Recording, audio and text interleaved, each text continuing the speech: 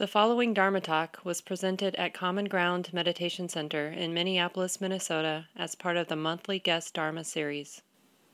Welcome, everybody. It's good to see such a big crowd on a Wednesday night, right in the middle of the work week on a school night. My name is Shelly Graf, and I'm the associate director here. What does that mean? It means I share my practice sometimes in public ways like this. It also means I unload the dishwasher when it's needed, send a lot of emails, and meet one-on-one with people from time to time who want to talk about practice. My name is Yetunde, and Shelly invited me to sit with her and share with her and with you all this evening.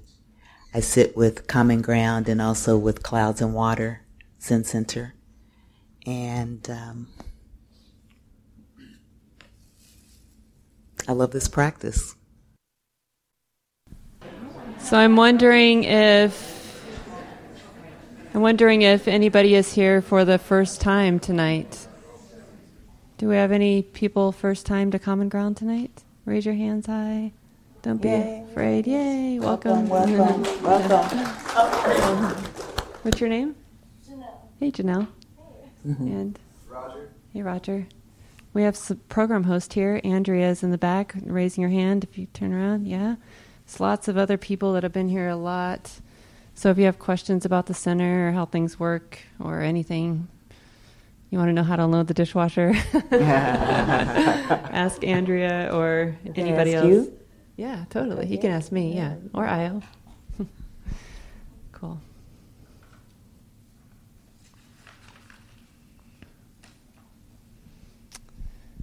So for a while now, during these Wednesday night practice groups, all the practice groups actually, we've been exploring the topic of the Brahma Viharas. And I the last time I offered some Dhamma, I simplified the Brahma Viharas to one word: love. And love might have a connotation that may or may not be useful to you. So you can take it if you like, or leave it behind if you want to do that too. But mostly with all of these words, we are looking for the experience and not so much the conceptual understanding, right? So that meditation that Io just led us through, just that really connecting to the body to feel what it's like when that word is there, right? So this felt sense, and this is what the practice is all about. It's an experiential path.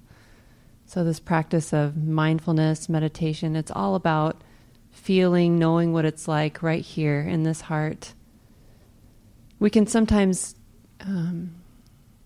mistake experience for intellectual understanding, right? And in the West, we're really interested in knowing stuff intellectually, but there are lots of ways to know, right? And so we really have to learn to get close to the body patiently, without force, to understand what it's like to feel and experience love, to know love, right? Or any of the flavors of love in the Brahma Viharas.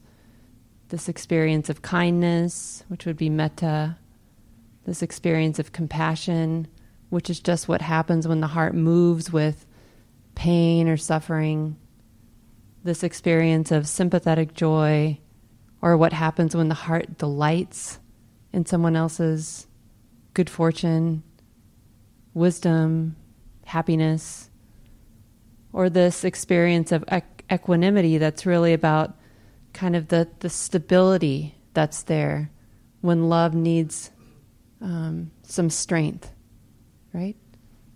Equanimity can be translated as this ability to stand up in the middle of all this, which that kind of goes through my mind all day long often, right? Like, oh, what is the force? Can I actually get to know the force of love that allows me to be in my life in moments where it's really hard to be in my life. And that strength of love. There it was. That was it. Turn that volume down a little bit.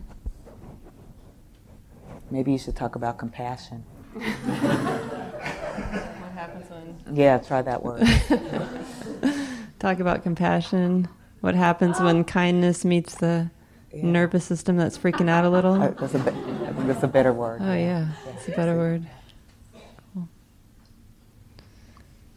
So the force, just really encouraging.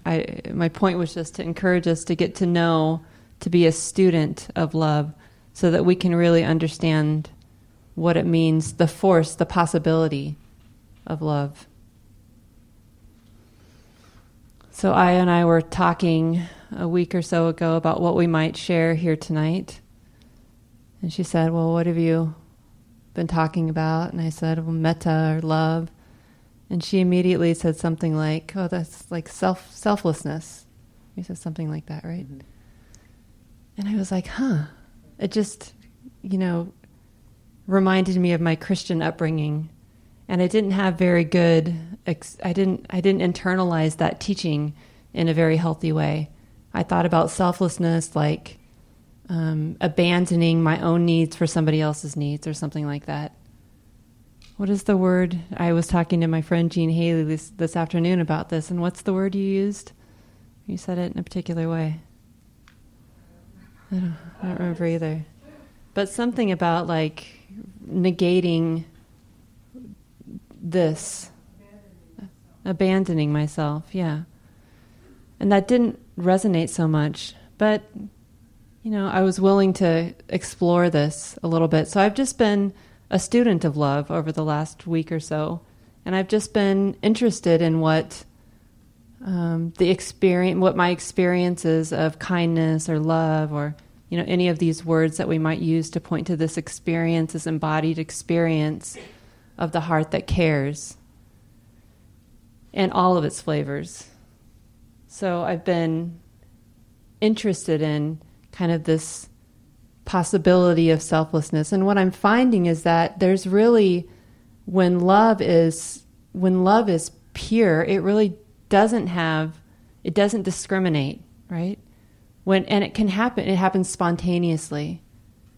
So for example, I was walking my dog the other day. I was at a conference in Duluth, and we found a trail, and it was early morning, and she was so happy to be out. She was surprised that I was going to take her for a walk that early, and she's, jumping at the door and like, really? Are we going now? We don't usually go now. This is a story I had for her. I don't know if that's true.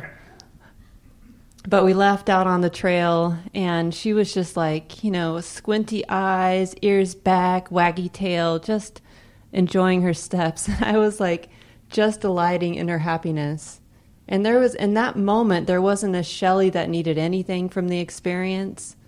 There wasn't a Shelly that even needed anything from my pup. It was just like pure, there's a purity to that experience of delight for her happiness, right? Or what I imagined was her happiness.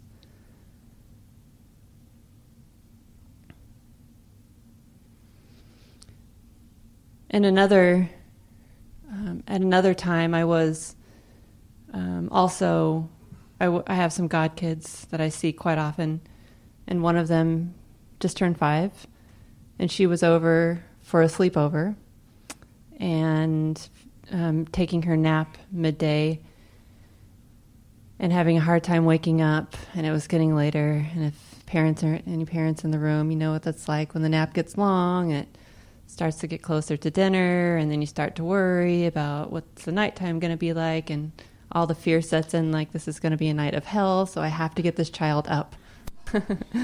Wasn't quite that bad, but she was in her bed, not wanting to wake up, and so I tapped on the door. I opened the door to let in a little noise from the house, and hoping that would do the trick. It didn't do the trick. So I turned on a little music in the hallway, or in my room, which was across the hallway from her, and that didn't do the trick. So then I brought the music into the room, turned it on really low, and I just lay down in the bed with her. And so I put it on a station that she enjoyed, and she and I just laid there together. I sort of talked a little bit from time to time, whispering to her. She would like nod yes or no. That was about it. She wasn't really feeling it, but she wasn't rejecting me either. And then some songs would come on that we know, and I started singing one of them, and she started singing it really softly, right? And from time to time, she would kind of roll over and nestle in my arm, get some snuggles, and then roll back away when she needed to, right? And again, that was like a moment I was really interested in that moment. My mind was really curious, like, oh, what is happening here that's allowing this comfort, this sense of safety for her, for me. And there was just a sense of contentedness or kindness. And I really, again, didn't need anything from her. I just was there and exploring and seeing what would happen without force or demand. I mean, it wasn't really so much even Shelly that was doing that. It was just this kind of force of kindness that was really available in that moment. And it was lovely. So when I explore this idea of selflessness, it makes a lot more sense now than it did when I was 10. Right? And it connects back maybe to the teaching of nature or anatta or not self, which is kind of feels complicated, but it's not maybe that complicated. If we can just tune into that naturalness to the way these qualities emerge from our hearts. And we can see that we didn't actually have to do anything to make them happen, that the conditions were right and they just flowed, right? So that moment of being in the bed with my goddaughter as she was waking up, it wasn't like I was trying to be especially kind to her.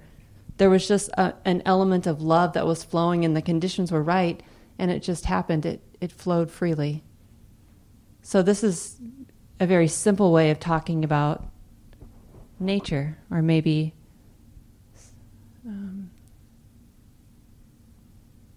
that the freedom of the heart to express what's naturally there, when it's not encumbered by a lot of I need, I want, I am, I can make, I can do, I have to's, right? Not a lot of I, not a lot of selfing there.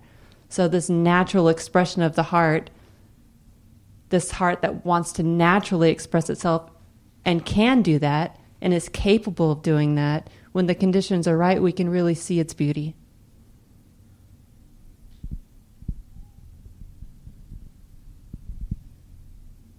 You're on a roll. I would ask, can I ask you a question? Okay. You know, in this practice, especially in mindfulness, the teachings also include teachings on the hindrances. What are the hindrances to selflessness as you see it? From the perspective of embodied selflessness. So say that one more time. What are the hindrances? The hindrances to that feeling of selflessness. Mm-hmm. Yeah. Well, I think one of the ways that I notice my heart getting tight or clenching, that is when I forget that, when I think I have to do it all on my own, or that there's some kind of project I'm making out of love, right? When I forget that this is, my job is really to be a curious student of love and do what I can do to cultivate love, but to not be so demanding that I forget that I'm actually in relationship with my own life, in my own life, and with others. I think, one of the ways that this practice is misunderstood, and I have to continue to remind myself, especially as a white-bodied person with a lot of privilege in my life, is that this isn't, it feels like a solitary journey, like I'm doing this internal practice of cultivating the heart and cultivating a habit of mindful awareness, but it's actually not for me. It's actually for you. And when I remember that, life is really interesting. When I remember that my job is to claim you, no matter what, actually, because that's how I wake up. I wake up when I'm able to remember that we are tethered, that my awakening is tethered to yours. And if you're not free, neither am I. And this sounds really kind of theoretical, but it's really not. In that moment, that felt sense in the heart of like, oh, like you said something beautiful, I want to acknowledge that. Or you've done something that's off, and I'm going to raise concern about that because my freedom and your freedom are combined. They're somehow connected. Doesn't that scare? That's kind of scary. I'm thinking a hindrance might be not necessarily for you, but for myself and maybe others. That is some kind of vulnerability. That requires trust. When you talk about claiming people, not enslaving people, not overpowering people, but claiming us as yours, I could imagine that would be a hindrance to wanting to feel that selflessness. Because that's almost like that selflessness that we talked about years ago, where I'm depleting myself, right, to give it all to you. And I don't think that's what you're talking about. I don't think that's what this practice is about, but the words that we use, I think, trigger those kinds of thoughts and memories. Does that resonate with? Yeah, I'm glad you pointed that out. That claiming, for me, that word helps me not forget, but it could be activating for someone else. But I'd love to hear more your thoughts about that. But you're like on it. It's like so good, so good. I'm being enriched and nourished.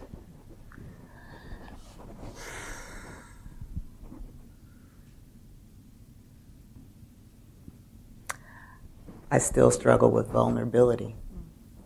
That's really the truth of it. And trust. And like I said, I love this practice because it's so challenging.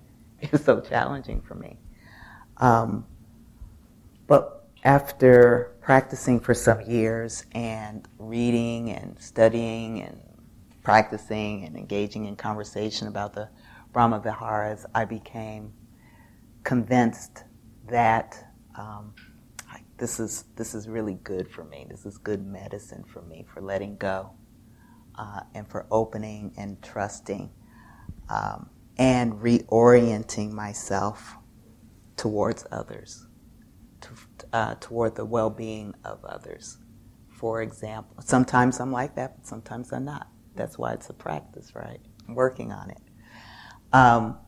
When we were sitting together this evening, I heard someone cough.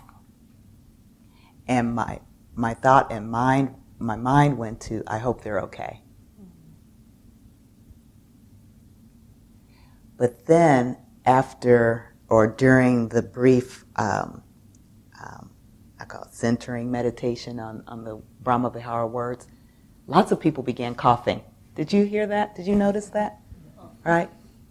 And then I thought, I can't attend to all this, right? So it comes and goes. But I do believe that, okay, so I work as a pastoral counselor. One of the questions that comes up frequently with clients is, I don't know what my purpose in life is. I don't know why I'm here. I don't know what am I supposed to be doing? I've thought about that question a lot, not only in my own life, but in the lives of others. And one thing that I feel convinced about is everyone's purpose, and this is arguable, you can argue with me about this, everyone's purpose, whether they know it or not, believe it or not, is to advance civilization on a very basic level.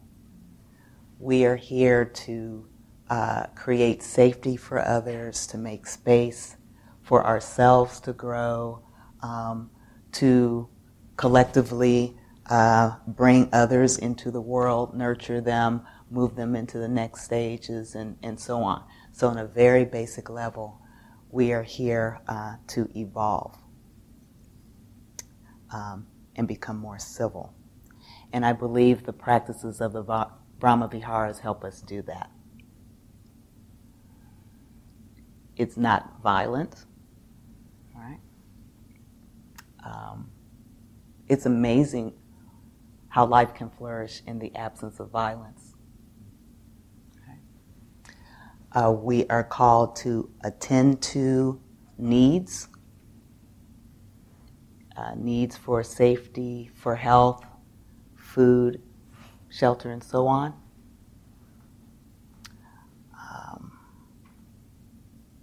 Even today, as I was reflecting on equanimity, I was thinking, man, that's hard work. I can just feel already the energy that it takes to be equanimous.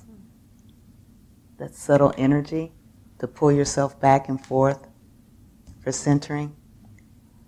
The advantage of that, of living an equanimous life, is that we don't burden people with our emotionality. Right? We are emotional systems, so I don't know if are you feeling me? Sure, yeah.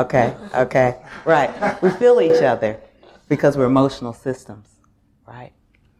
And the absence, or at least working on not being jealous around other people's good fortune, happiness, joy, to be able to celebrate that with others is amazing. Just think, if all of our friends were practicing the Brahma Viharas, or colleagues, relatives, neighbors, and we were practicing it too, you can imagine what a beautiful world it would be. I'm convinced of it. Yeah, I'm convinced of it. And also, I don't think it happens with the snap of a finger. Because if any of you are like me, you got stuff to work through. But no one's like me, I'm sure. You're all good. We got, right? Disappointments. Mm-hmm. The inability sometimes to read cues, other people's cues. Are you trustworthy? Why are you looking at me like that? I don't know. It takes time. But I can say this, that I think now that I'm going on 60, the things that I used to be really concerned about in terms of self, I don't have those things anymore, right? All those things. Some of those things, but not all of those things.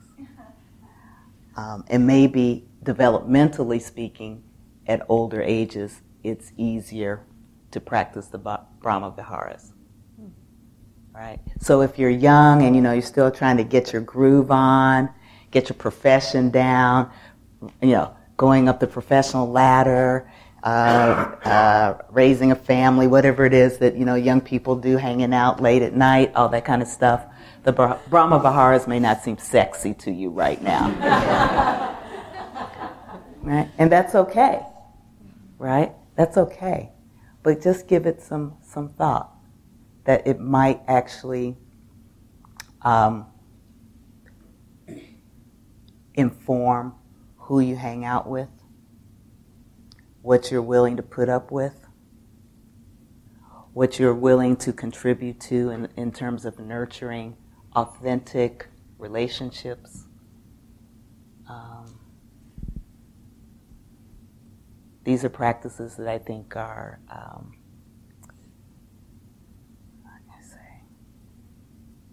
can hold us the rest of our lives. I believe that.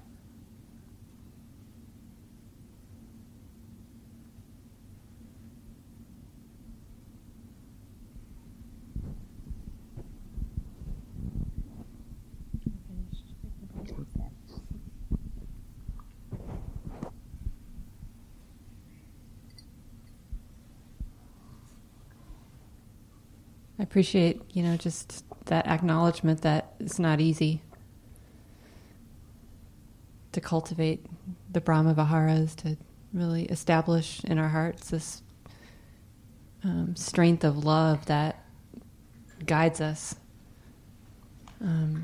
Actually think that, it takes a strong sense of self in order to be able to do the work of being vulnerable, like knowing who we are and being okay with who we are and feeling okay with others, feeling our okayness, others who hold space or witness our what feels like challenge or I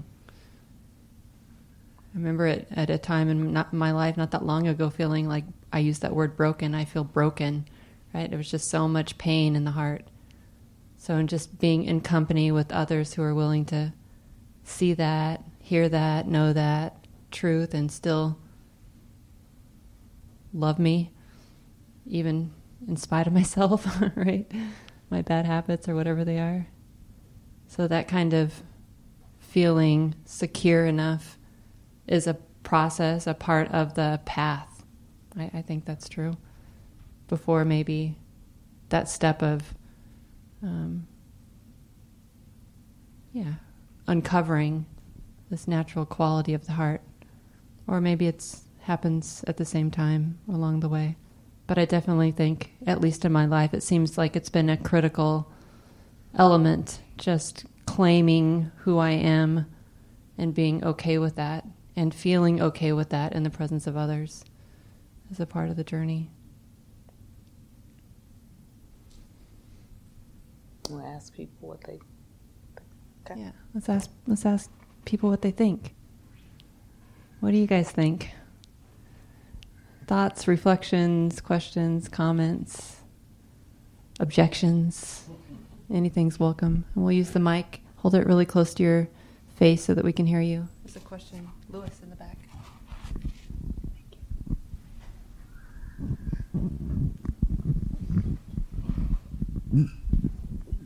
Good evening. Good evening. This is stuff I think about a lot. And I appreciated hearing both of you reflect on it. And I think I'm at a place where what I find useful is this term that Thich Nhat Hanh came up with about being interbeings. And I contemplate that a lot, and I keep trying to witness it in my everyday life. There is this thing about how, from my perspective, everything really does work together, and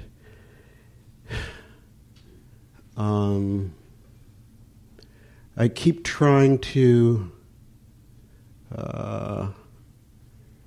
be aware of the fact that we're all in these various bodies and look a lot of different ways, and I think the idea of self really does come out of how a lot of us have been acculturated. And I know my sense of self has been tempered by a lot, or shaped by a lot of fear and trauma. And I feel like in my own life, my capacity to love, the hindrances come in those two forms usually. And my practice keeps trying to tell me that it's okay to drop the fear and keep experiencing what sometimes is a fearful sense that fearful and beautiful at the same time, that yes, I'm interconnected with all of this and everything, and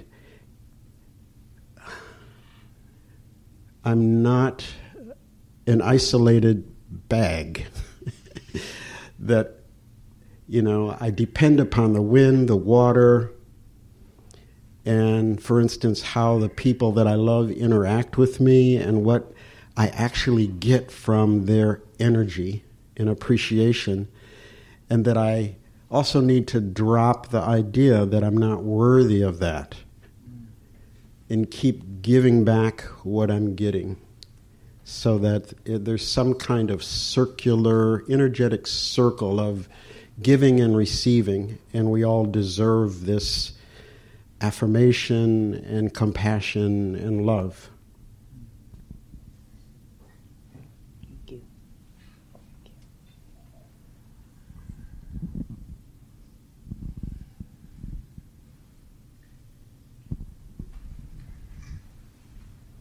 I'm thinking Thich Nhat Hanh would probably say, dare I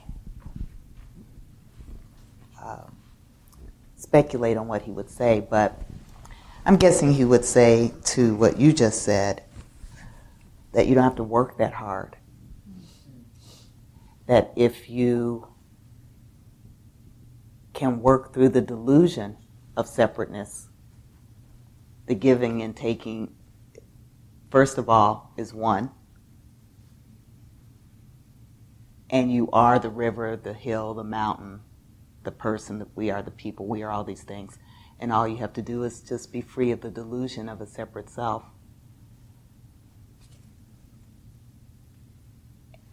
And there it is. And I think he would also say, even if you don't see it, there it is. So if you can see it, that's even better.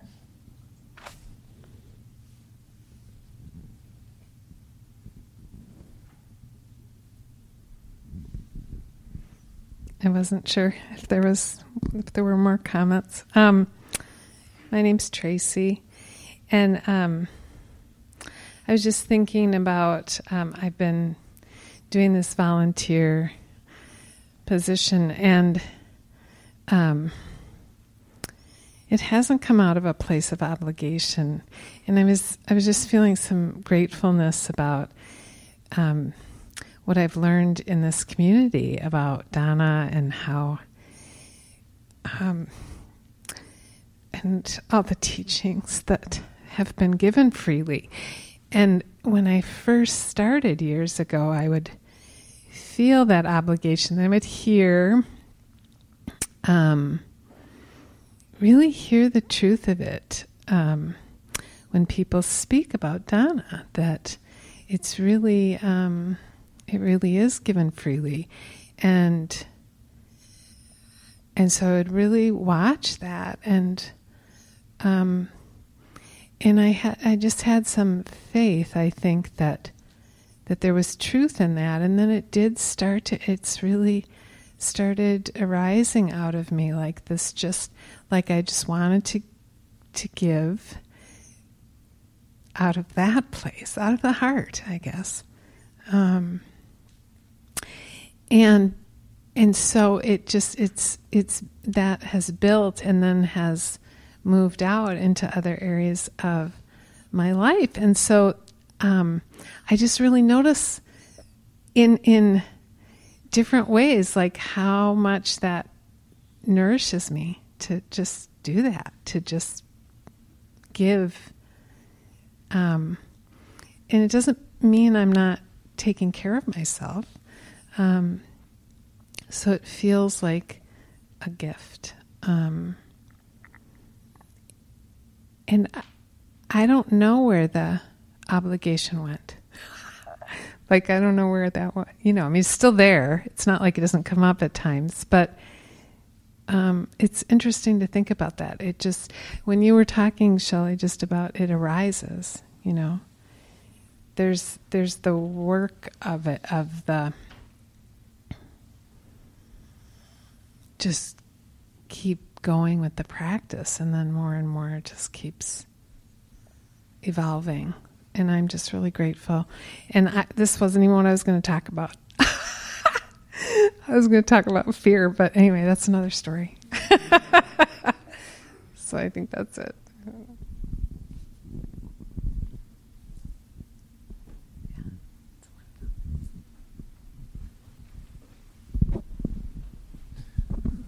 It's true, we never know what's going to come out of our mouths. We'll see what happens. This is a story, you can make of it what it is.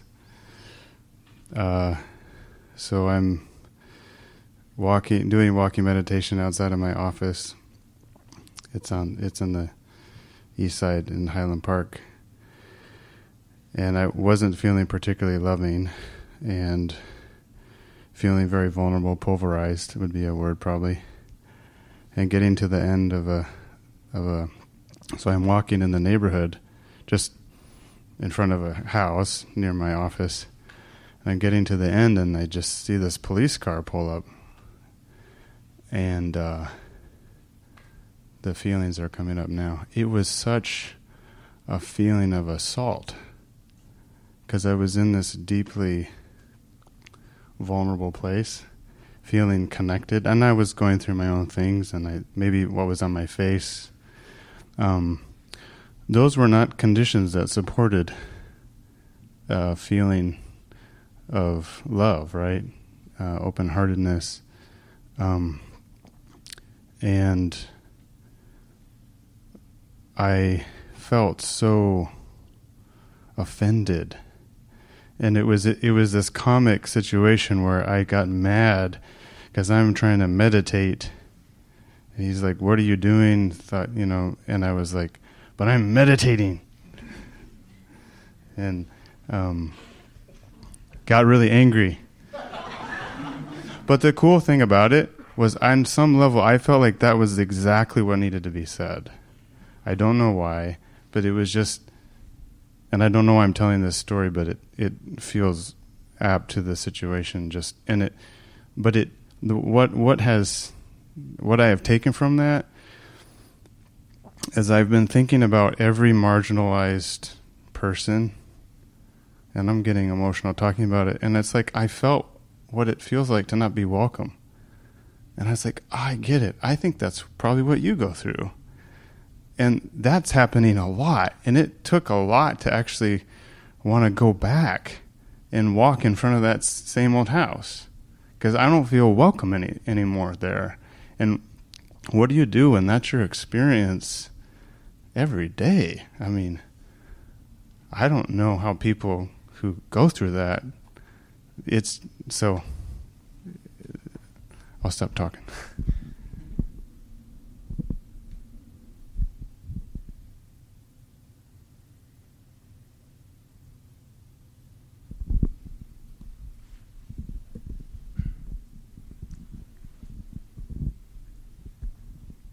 So, hi, I'm Justin. I appreciate what you're saying about selflessness and the connection to love. So, if people aren't aware of the word agape in the Hebrew or Greek, Koine Greek, actually is called godly love, which translates to selflessness. And it's really interesting because also in the Hebrew version, it's of what they call God, which take what you will from that, that's the word, and is I am. So there's the self, and then the selflessness, which is what they call God. So in a sense, it's a paradox to have a being or collective being, whatever you want to take it as being selflessness and self. And the Tao Te Ching also refers to paradoxes as being closest to truth, which I really appreciate. And also, it really just aligns with that idea of the actualization, the experience of love compared to the conceptuality of love, or how we think about love. And that, I feel, is what is true love for me, is really being in love compared to conceptually thinking about love, which is that's something I contemplate and meditate on all the time. So definitely kind of felt that reflected back today, and I appreciate that.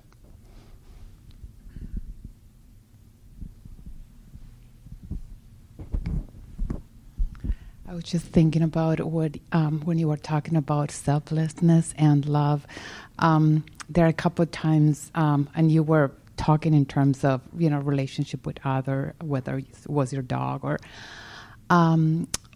your niece, I think it was, or And I was thinking there are a couple of times that happens to me, and that is not really associated with people, but more like it happens when I'm in a creative process. And so, like, if I'm playing the piano, for instance, I kind of feel that, like, it's me doing it, but I kind of feel like that love. So that's one place that happens. And the other place that it happens is when I feel that I'm serving my own mission on earth. And so, you were talking about, maybe if that mission is for everybody to evolve civilization. Well, I was thinking I could feel that all the time, because I feel that if I'm trying to practice that, I could feel connected to that love inside of me and that selflessness all the time if I'm trying to advance civilization. So it was just a couple of thoughts I had. I love that example of playing the piano, just knowing love by doing something creative that there's just reminds me that there's so many ways to know. And intuitive sense of, or this embodied, or this, connection with the earth, or involvement in some creative process, or some social movement, even. Being really curious, just being a student and saying, what are all the ways to know love? I'm knowing love now. Interesting. And really, like, embracing them all, even the ones that feel, whatever, unique or something, even though I don't think being involved in a creative process is, hopefully that's something that all human beings are engaged in. My experience, it was not a long time ago. I was in a retreat walking by myself, and I saw this tree full of moss, and I touch it, and I feel like hugging it, and I cry, and I feel love. And I was just looking, what the heck I'm doing? But it's just, I was alone, and that was just amazing. And the feeling, it was like finding my old friend. That is a feeling. It took me a while to find that just intense love for that tree. It's just like, it's weird. I have a question. What is your name? John. John. Okay, John. May I ask you a question? Yeah. Okay. Do you think that it's possible that the historical Buddha was angry?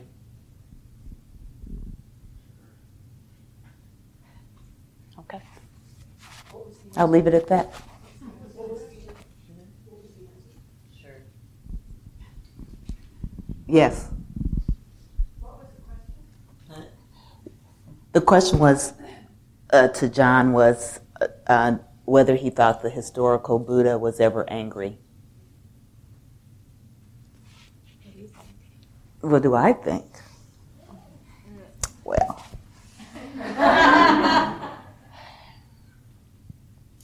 Okay, so there's the Buddha before enlightenment, right? And the Buddha, there was never the Buddha before enlightenment. Okay, let me correct that. Can you imagine, and I'm sure some of you can, having parents who do everything in their power to protect you from reality because they don't think you are ready for it or can handle it, or maybe you were raised entitled and you shouldn't have to know about these things because you'll never have to encounter it, and then somehow you escaped to your parents' home or neighborhood and you encountered reality for the first time at an older age in life. Hell yeah. That's enough to make one angry. But if you read the suttas, we don't see the Buddha as angry. There's no stories there about him being angry. He's always above that anger, right? But what do we have to read about his early life, right? His development, his emotional development. We don't have anything, right? And so I ask that question because sometimes I think in Buddhism there is poo-pooing of anger. Anger. If you read about anger in the suttas, anger makes you ugly. It's just like the absolute worst emotion you could have. But if you had had that experience, John, without anger, I would wonder about you.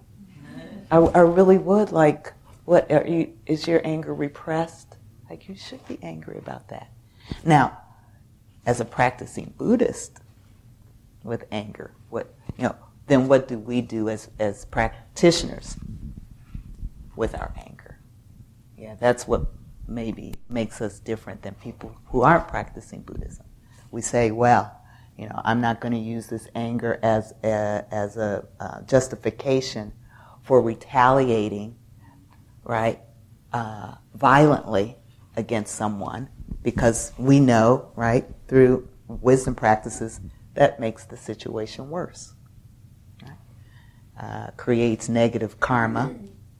And from a Taoist perspective, now we got a bigger problem than we had when we started, right? And then we have to work on that. But yeah, I think to imagine that before enlightenment there was anger might be a way to reclaim anger if we've been repressing it. And then anger can also inform decisions around advocacy, solidarity, empathy, and so on. So,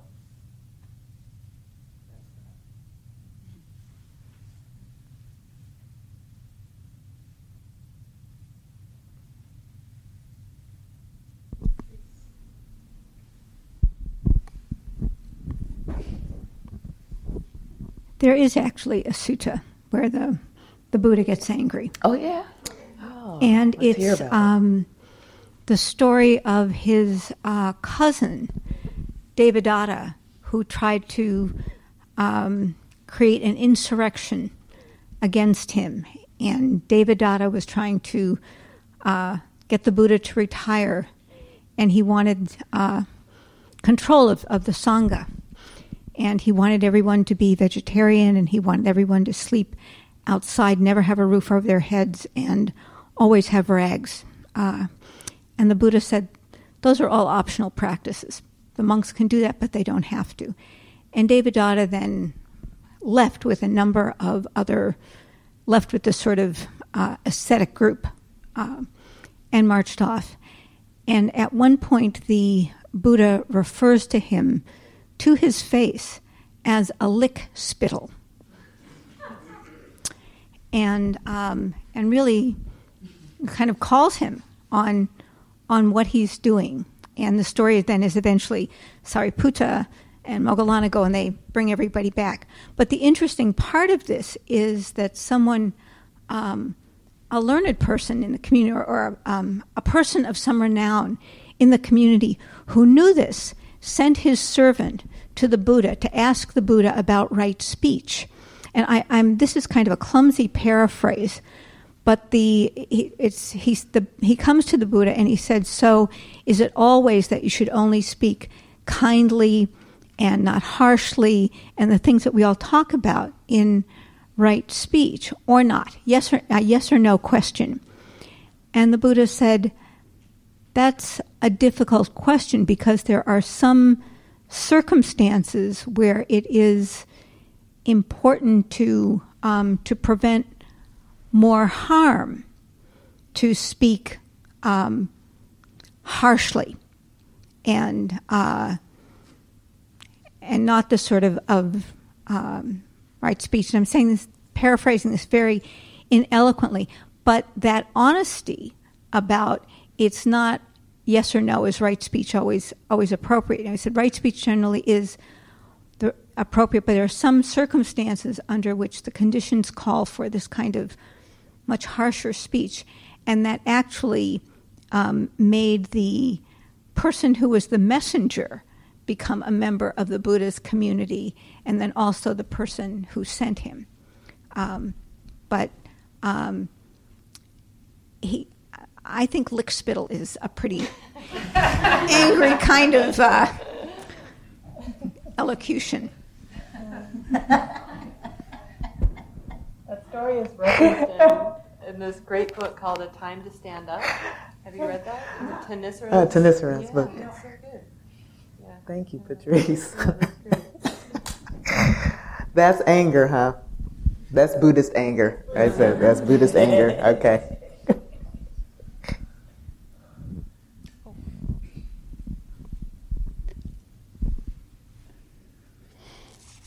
My name is Michelle. I haven't been here for a number of years, and it is a blessing and really meaningful to be here again and listen to this conversation.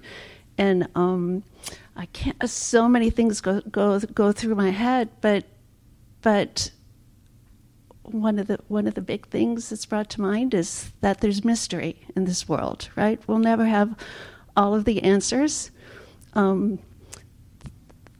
All generations, all people have had the same questions, but yet we're all on our own journeys, and all of our perceptions, each person's perception is limited, and it's our emotions that help us to interpret our perceptions, right?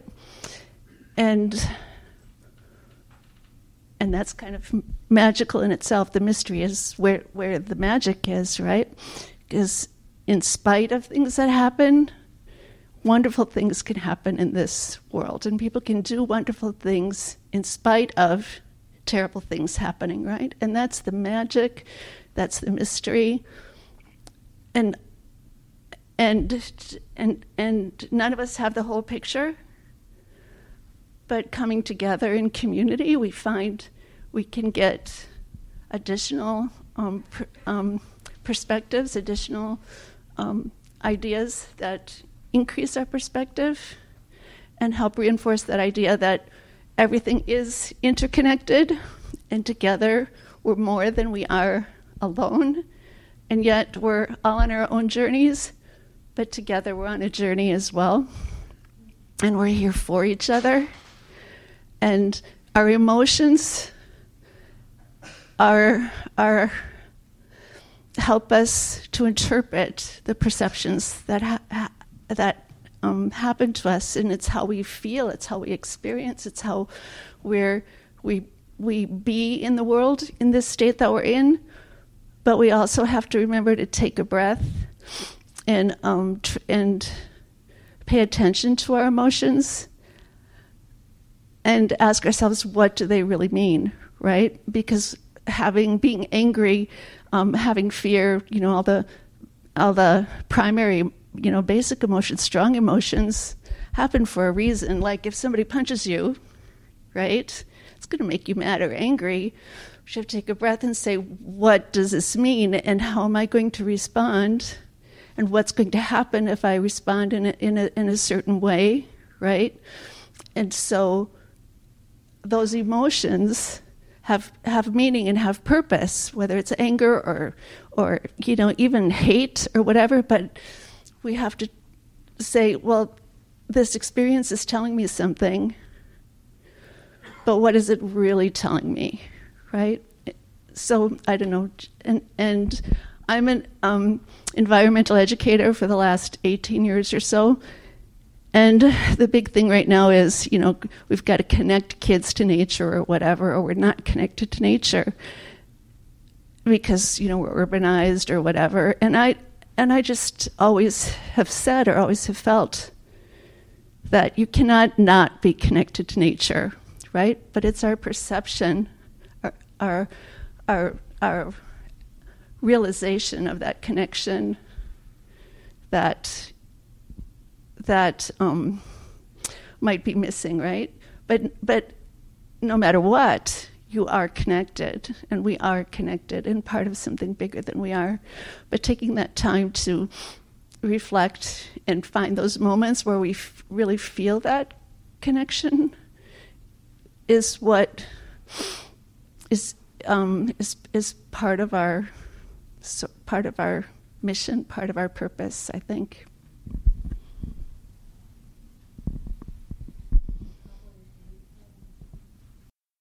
This talk, like all programs at Common Ground, is offered freely in the spirit of generosity. To learn more about Common Ground and its programs, or if you would like to donate, please visit our website, www.commongroundmeditation.org. Thank you for listening. To learn how you can support the teachers and Dharma Seed, please visit dharmaseed.org/donate.